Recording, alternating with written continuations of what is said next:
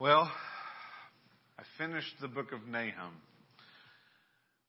and I felt inclined. I would ask for your prayers in the next book that I will actually preach through. I'm not starting it today because I don't know what it is yet. So pray for me in that. But after preaching through Nahum, if you remember, if you were here, there was a lot of judgment. And so I'm going to change gears a little bit today and bring the other side of that. So if you would, turn to 1 Samuel chapter 30 is where we're going to start. And while you turn there, I'm going to pray.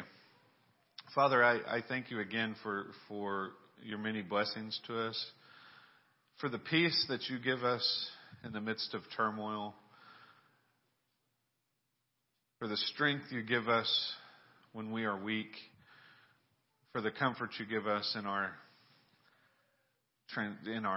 troubles, God. I just pray, Lord, that would be the message today. God, I pray for your Spirit, for you to deliver this message, as without you, without your power, it is futile, it is fleeting. But God, I know with this power of your Spirit that this message can actually encourage and equip your saints, and it can bring people to salvation only through your strength and your power. So I ask for that this morning in Jesus' name. Amen. I attended a funeral yesterday, and I'll attend another one on Tuesday. And as I was reflecting, the funeral yesterday was actually well done. The gospel was proclaimed clearly. I was very appreciative of that. She was a teacher at Stratford that retired a few years ago, and she was very much an amazing woman and a Christian. And the funeral was not extremely sad because of that. And that's a blessing to God's people. But as I was just thinking about funerals, and we're a young church, and praise God that we haven't had a lot of funerals here. We've had a whole lot more weddings than we've had funerals.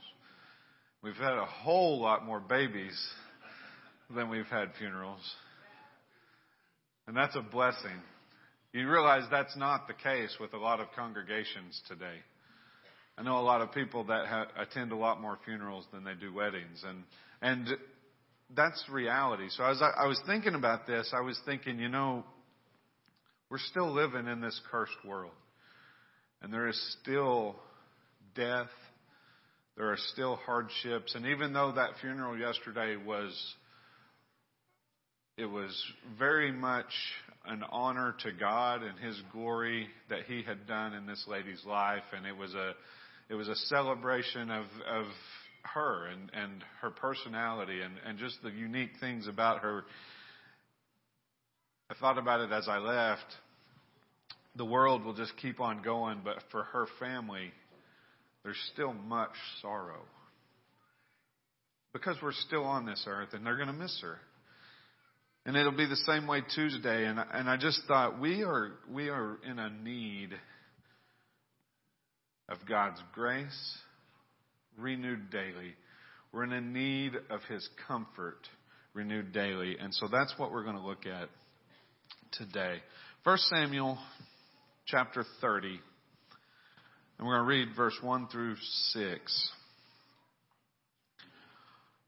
Now it happened when David and his men came to Ziklag on the third day that the Amalekites had invaded the south and Ziklag and attacked Ziklag and burned it with fire, and had taken captive the women and those who were there from small to great. They did not kill anyone, but carried them away and went their way. So David and his men came to the city, and there it was, burned with fire, and their wives, their sons, and their daughters had been taken captive. Then David and the people who were with him lifted up their voices and wept until they had no more power to weep. And David's two wives, Ahinoam and Jezreelitis, and Abigail, the widow of Nabal the Carmelite, had been taken captive. Now David was greatly distressed, for the people spoke of stoning him, because the soul of all the peoples was grieved, every man for his sons and daughters. So let me just give you a quick overview of the situation that's going on. In this period of time in Samuel, David is running for his life from the king, from Saul. He's out there. He's got 600 men with him, but he's basically a person without a country. Saul is against him, trying to kill him, and he had just went, in the chapters previous to this, he had went and actually tried to ally with the Philistines, because he was not going to survive on his own, he thought. And they denied him. So Israel doesn't want him. The Philistines doesn't want him. He's this man with a small army out there on his own. And as they return, all of their wives, all of their children are in this city. And he returns back to Ziklag, and it's burnt to the ground. And you got to picture this. When he's coming back, they rode for 3 days. I think if you look at the map, that averages out about 25, or they marched or rode both. They marched for about 25 miles a day. That's a lot, moving an army of 600 men. That is covering some ground. These men were exhausted. You know they were ready to get home, and as they approached, they could see smoke on the horizon. What does that do to you? Immediate fear, immediate concern. Rush to the gates. What would have been the gates, they're burnt to the ground. Nothing's there. Nobody's there. Total despair. Their wives and children are gone.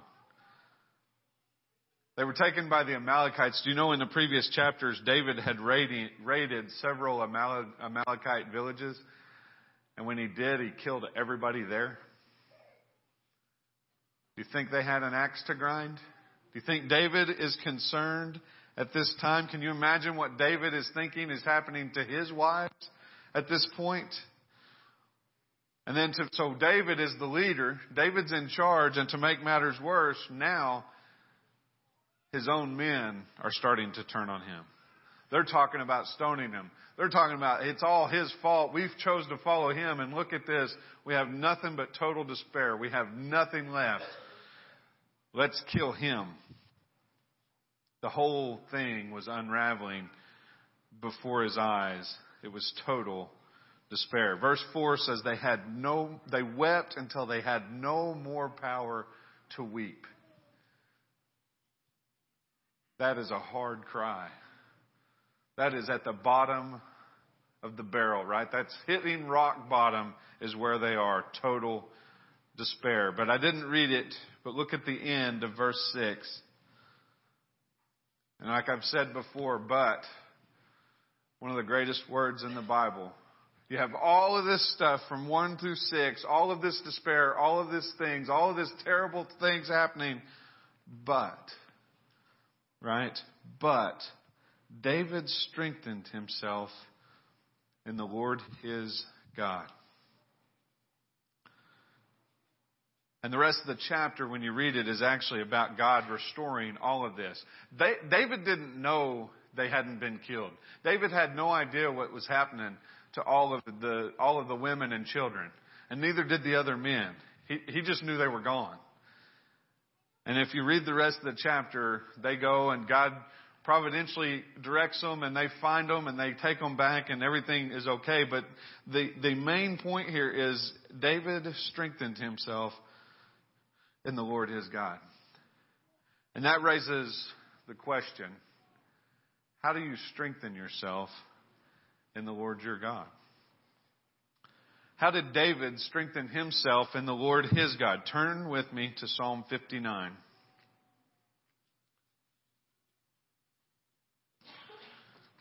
This psalm was written by David in around the same time.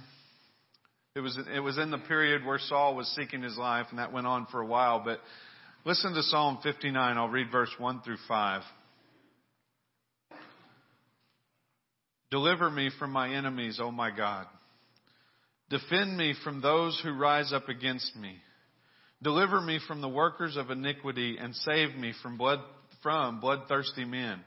For look, they lie in wait for my life. The mighty gather against me, not for my transgression, nor for my sin, O Lord. They run and prepare themselves through no fault of mine.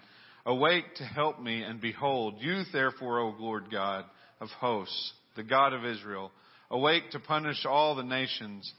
Do not be merciful to any wicked transgressors. And then skip down to verse 9. It says, I will wait for you, O you, his strength, for God is my defense. You, God, are my fortress. How does David strengthen himself in the Lord? The simple answer is he turns to the Lord. See, David found himself in a place that there was no one else there to help him. He found himself in a place with no one to offer him comfort. No one to offer him a hand up. It was just him and God. All of his men had turned against him. All of his wives, all of his family was gone. There was no country. There was no king to help him. It was him and God. Psalm 40 verse 4 says, Blessed is the man who makes the Lord his trust, who does not turn to the proud, to those who go astray after a lie. Blessed is the man who makes the Lord his trust. God had brought David to a point where he had nowhere else to turn, and that's who he turned to. So David didn't turn to his fellow men. He didn't turn to the 600 men he had and say, we can go conquer all. He didn't turn to himself and say, I'm the one that killed Goliath. I'm the one that killed the bear. I'm the one that killed the lion. And I'll kill these Amalekites too, and I'll take back the women and children. No, he didn't do that. Turn over back to Samuel in chapter 17 this time. 1 Samuel.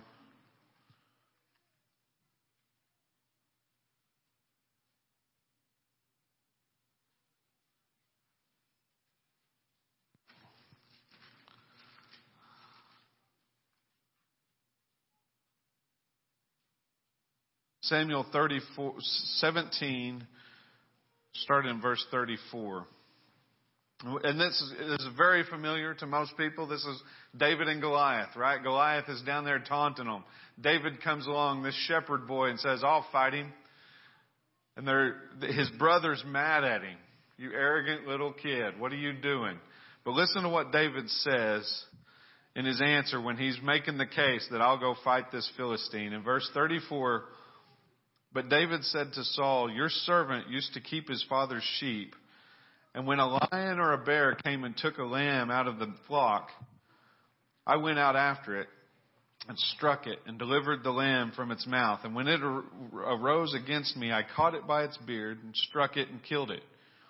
Your servant has killed both lion and bear, and this uncircumcised Philistine will be like one of them, seeing he has defied the armies of the living God.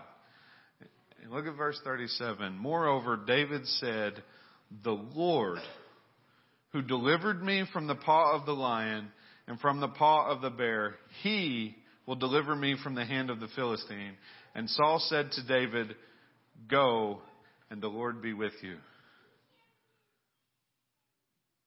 David turned to God. Do you think when David was strengthening himself in the Lord his God, you think he thought about those times? Do you think he thought about that time when he was just a little boy and there's a lion? Has anybody ever been out in the woods when you're young and hear something? You don't even have to see something and you got scared. I spent a lot of time in the woods when I was young. And I got scared a bunch of times. I never told anybody. It was way too tough by the time I got home. The neighbor's dog came at me one time and I thought I was going to die. This is a young shepherd boy taking a lamb out of the mouth of a lion, out of the mouth of a bear. You think he doesn't know what it is to be strengthened by God? You think he doesn't remember those times? And I think to ourselves, Why do we forget so quickly what God has done before in our lives? He pulled us out of the muck, Christian. You weren't looking to be saved. You were enjoying your sin. And He says, no, I'm not going to let you squirm anymore. I'm going to pull you out of that, and I'm going to give you new life. And I'm going to give you eyes to see and a heart to love things that are good. And now we get into tough times. We get into tough situations. And all of a sudden we get despaired. David strengthened himself in the Lord by simply turning to the Lord in his time of trouble. And the reason I feel God put this message on my heart is that I know there are many saints who are in need of comfort. There are many soldiers who have come to a place spiritually where they feel like David did at Ziklag. I've felt that. I've been there. We've been in a spiritual place where you're just dry. There's just you just don't feel like there's this passion that you once had in Christ. You're spiritually dry. Well, turn with me to 2 Corinthians chapter 1.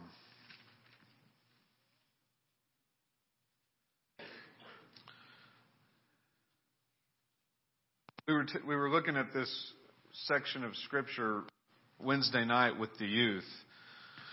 As we're learning how to study, we're learning how to break down Scripture in the Bible. And this was the example that we used. We're looking for repetitive words. So I'm going to read verses 3 through 7 and look for the repetitive words in this as Paul is speaking to the church in Corinth. He said, "Blessed be the God and Father of our Lord Jesus Christ, the Father of mercies and God of all comfort, who comforts us in all our tribulation, that we may be able to comfort those who are in any trouble with the comfort with which we ourselves are comforted by God. For as the sufferings of Christ abound in us, so our consolation also abounds through Christ. Now if we are afflicted, it is for your consolation and salvation, which is effective for enduring the same sufferings which we also suffered. Or if we are comforted, it is for your consolation and salvation. And our hope for you is steadfast, because we know that as you are partakers of the sufferings, so also you will partake of the consolation." The common word that we were looking for in that is comfort or consolation. So we're going to look at a few of these verses. We're going to break this down.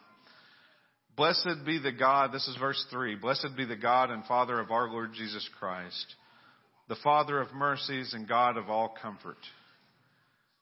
And how he starts this section is critical. How he starts this section is of utmost importance if you're going to strengthen yourself in the Lord your God. He starts it with blessed be God. Blessed be God. The word blessed is an amazing word. It means a whole lot of things. When he's talking about blessed be God, it means well spoken of, praised, hallowed, admired, loved, glorified. We want to exalt God in our hearts and emotions. John Piper said this about this section of Scripture. He said, this entire section of encouragement is folded into worship. Don't you think that's what David did at Ziklag? Isn't that what David was all about? He made some mistakes. Man, he fell on his face at times. And guess what? So have I. And so have you. But God said David was a man after his own heart. And it wasn't because he was so strong. It wasn't because he was so brave and he went and fought the giant. It wasn't because he could fight a lion and a bear. No, it was because when he was alone with God, he turned to God. When he was in despair, he turned to God. When he found himself in sin, he repented and turned to God. That's why David was a man after God's own heart. It was because God had given him that heart. So let's consider this.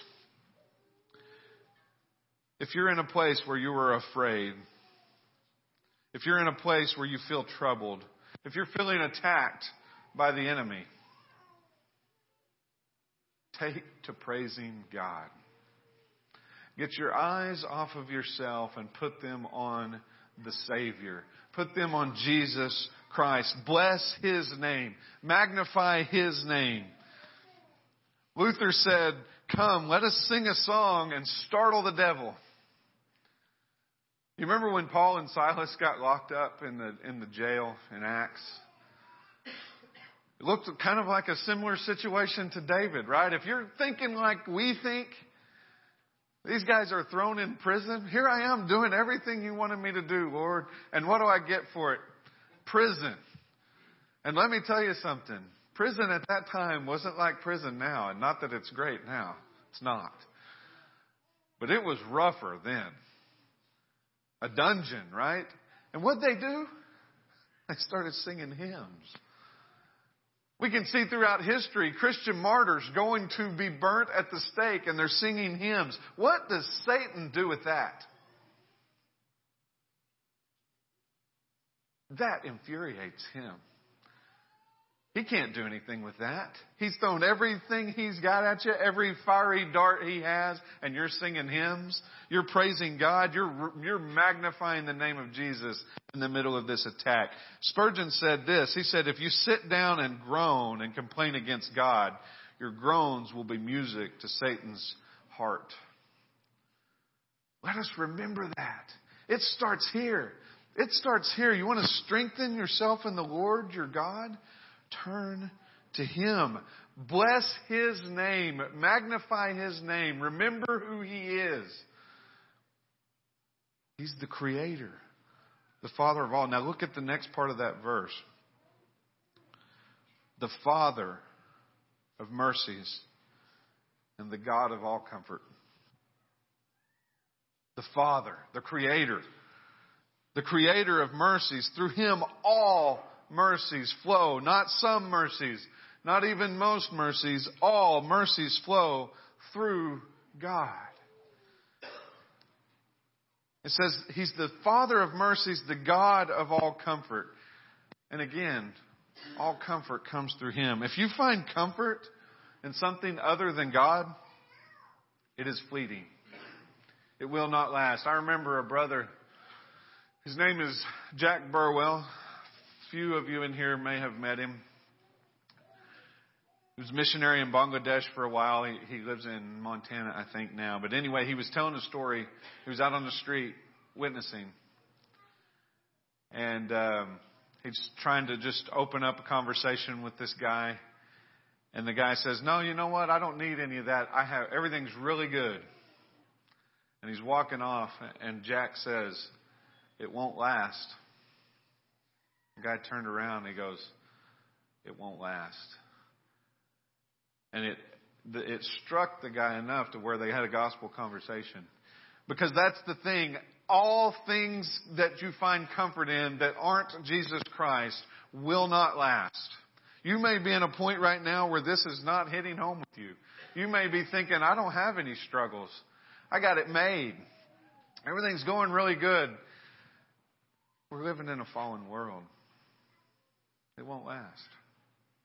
Sickness still exists. Death still exists. Persecution still exists. And if they persecuted Jesus, they'll come after His people. If they persecuted the apostles, they'll come after us.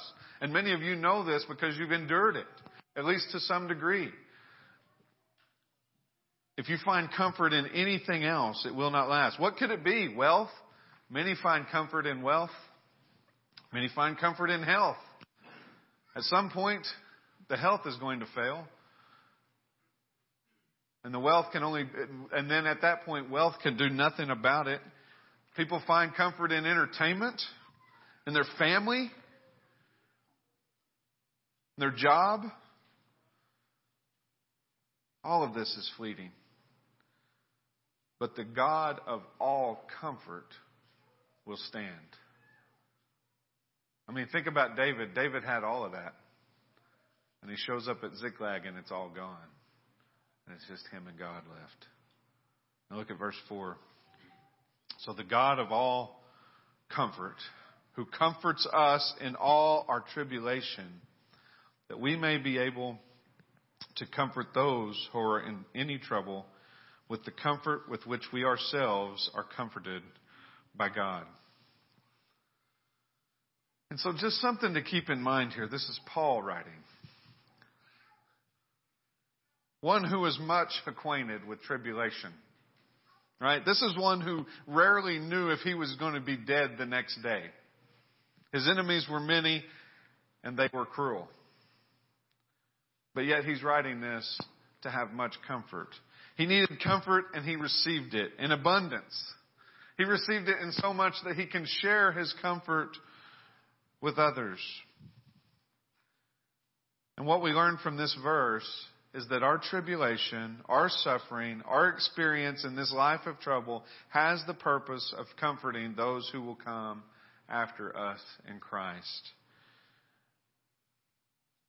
So whatever trial you're going through, dear Christian, whatever trial you are going through, I want to point out three things,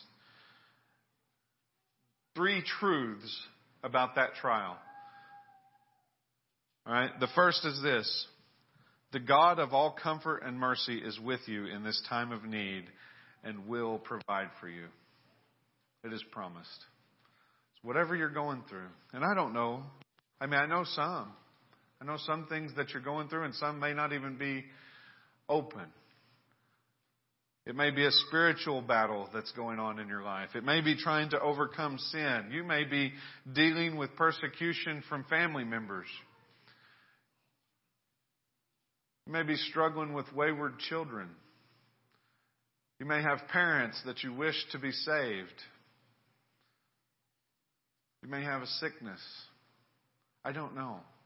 You may have financial troubles. But whatever trial it is, this much I can promise you for a Christian, the God of all comfort and mercy is with you in this time of need, and He will provide for you. The second thing is this. Someone else has experienced something similar. Another Christian, another brother or sister has been through this fire, and many times this is exactly how God of all comfort will comfort you. You may need to seek that person out. You may need to find them and say, hey, didn't you go through this? And it'll be amazing. I read a story. Joni Eareckson Tada had written this. If you don't know, she's been in a wheelchair for, a long time. I don't know. It was an accident she had, and she's been in a wheelchair for a long time because of that.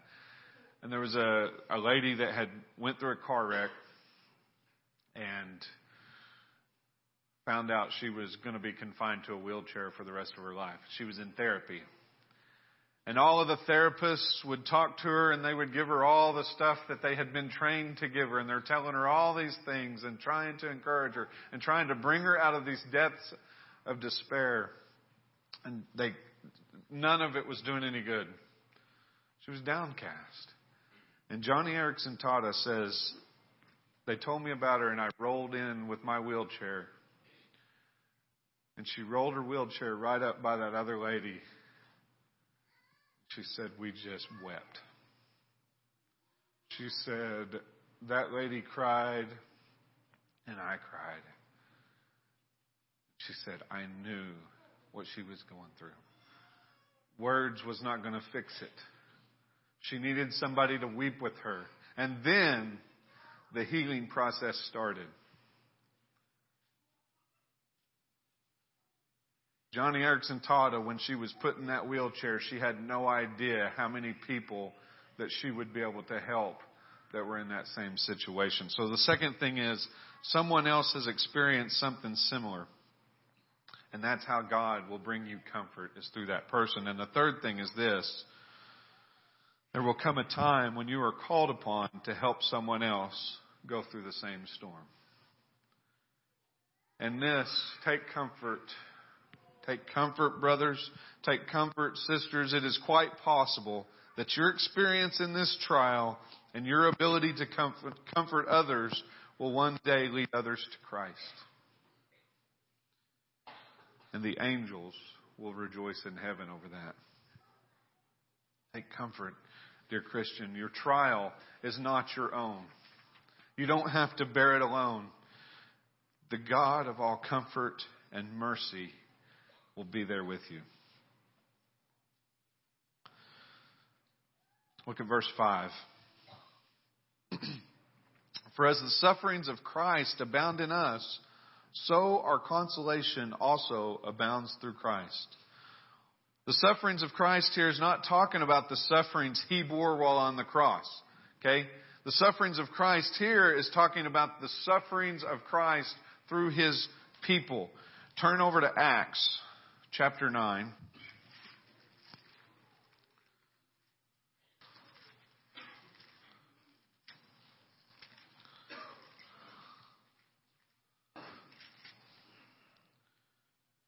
Another very familiar passage. Saul is on the road to Damascus. God intervenes, intercepts, knocks him off his horse, calls him to repentance. And I'm just going to read verse 3 through 5. He says, as he journeyed, he came near Damascus, and suddenly a light shone around him from heaven. Then he fell to the ground and heard a voice saying to him, Saul, Saul, why are you persecuting me? And he said, who are you, Lord? Then the Lord said, I am Jesus, whom you are persecuting. It is hard for you to kick against the goads. Jesus was already ascended into heaven. How was Saul persecuting Jesus? He says, why are you persecuting me? Well, who was Saul persecuting? The Christians. He was persecuting the church. He was persecuting the bride of Christ. And that's what it's talking about back over here in Corinthians. The sufferings of Christ. These sufferings are not your own. If you are married, you understand this. When your spouse goes through something hard, you go through it with them 100%. You wish you could take it from them, and you can't. You can't take it all on you. But Jesus can. You don't have to do this. He is the great comforter.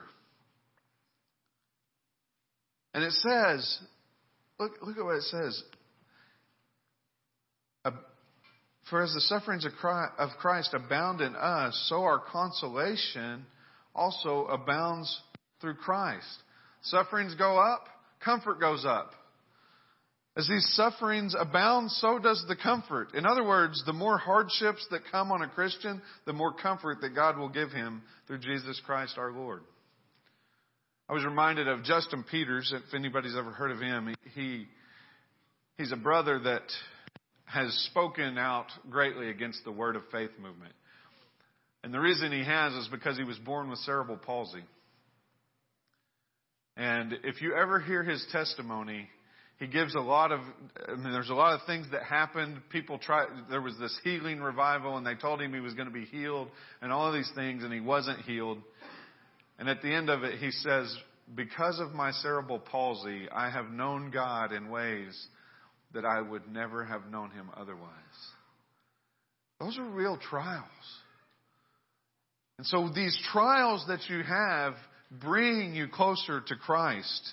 If you've experienced this, you know it's true. You've experienced the truth of this. So as the suffering comes, so does the comfort. As the suffering comes, you get to know Jesus better. And is it not worth it? And then look at verse 6. Now, if we are afflicted, it is for your consolation and salvation, which is effective for enduring the same suffering which we also suffer. Or if we are comforted, it is for your consolation and salvation.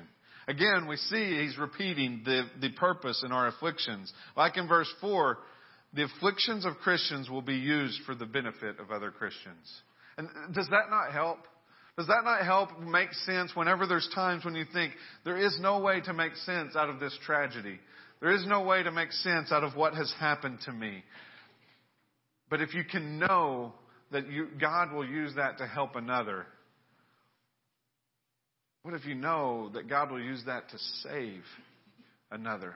To bring somebody out of the depths of hell and bring them into the kingdom of God. Is it worth it? That's what he's saying is going to happen. Paul says, my affliction is for your consolation and even salvation. And this goes for us as Christians as well. Whatever affliction you bear is for the consolation of other believers.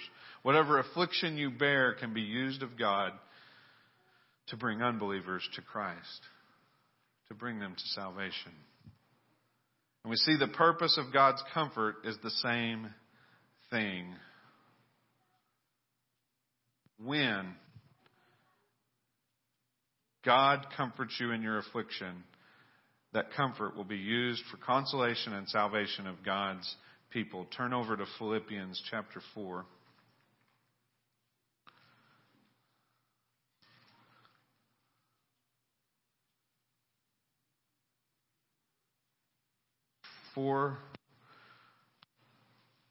Verse 11, he says, not that I speak in regard to need, for I have learned in whatsoever state I am to be content.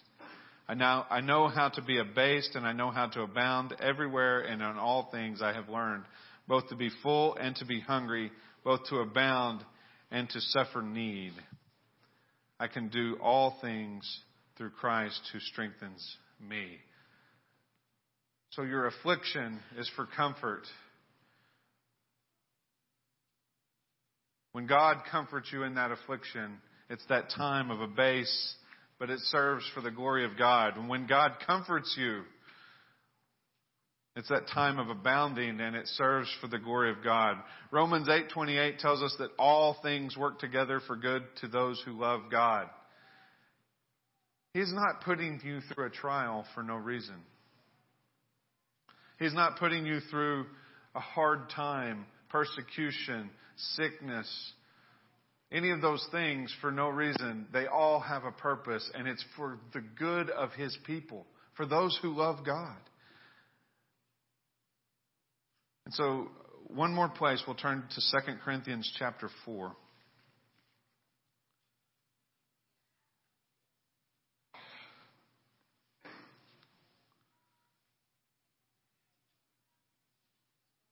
Second Corinthians chapter 4, verse 16. Therefore, we do not lose heart. Even though our outward man is perishing, yet the inward man is being renewed day by day. For our light affliction, which is but for a moment, is working for us a far more exceeding and eternal weight of glory. While we do not look at the things which are seen, but at the things which are not seen. For the things which are seen are temporary, but the things which are not seen are eternal. Do not lose heart. This man is fading. This body is dying. But we do not look at the outward man, because inward we're being renewed. We're being renewed day by day. And you notice he says there, we go through light afflictions. This is Paul saying this. Paul was beaten. Paul was stranded in the sea overnight. He was shipwrecked on an island, got bit by a snake, put in prison, and ultimately killed for his faith. And he says these are light afflictions. Light afflictions. They may not seem like it, and they certainly don't feel like it. And whatever you're going through certainly does not feel like a light affliction. But the Bible says it's a light affliction. And the God and Father of comfort and mercy is working through these times for the good of our brothers and sisters and for the good of you. And He is building in us a far more exceeding and eternal weight of glory. And we can take comfort in that. We can take comfort in that.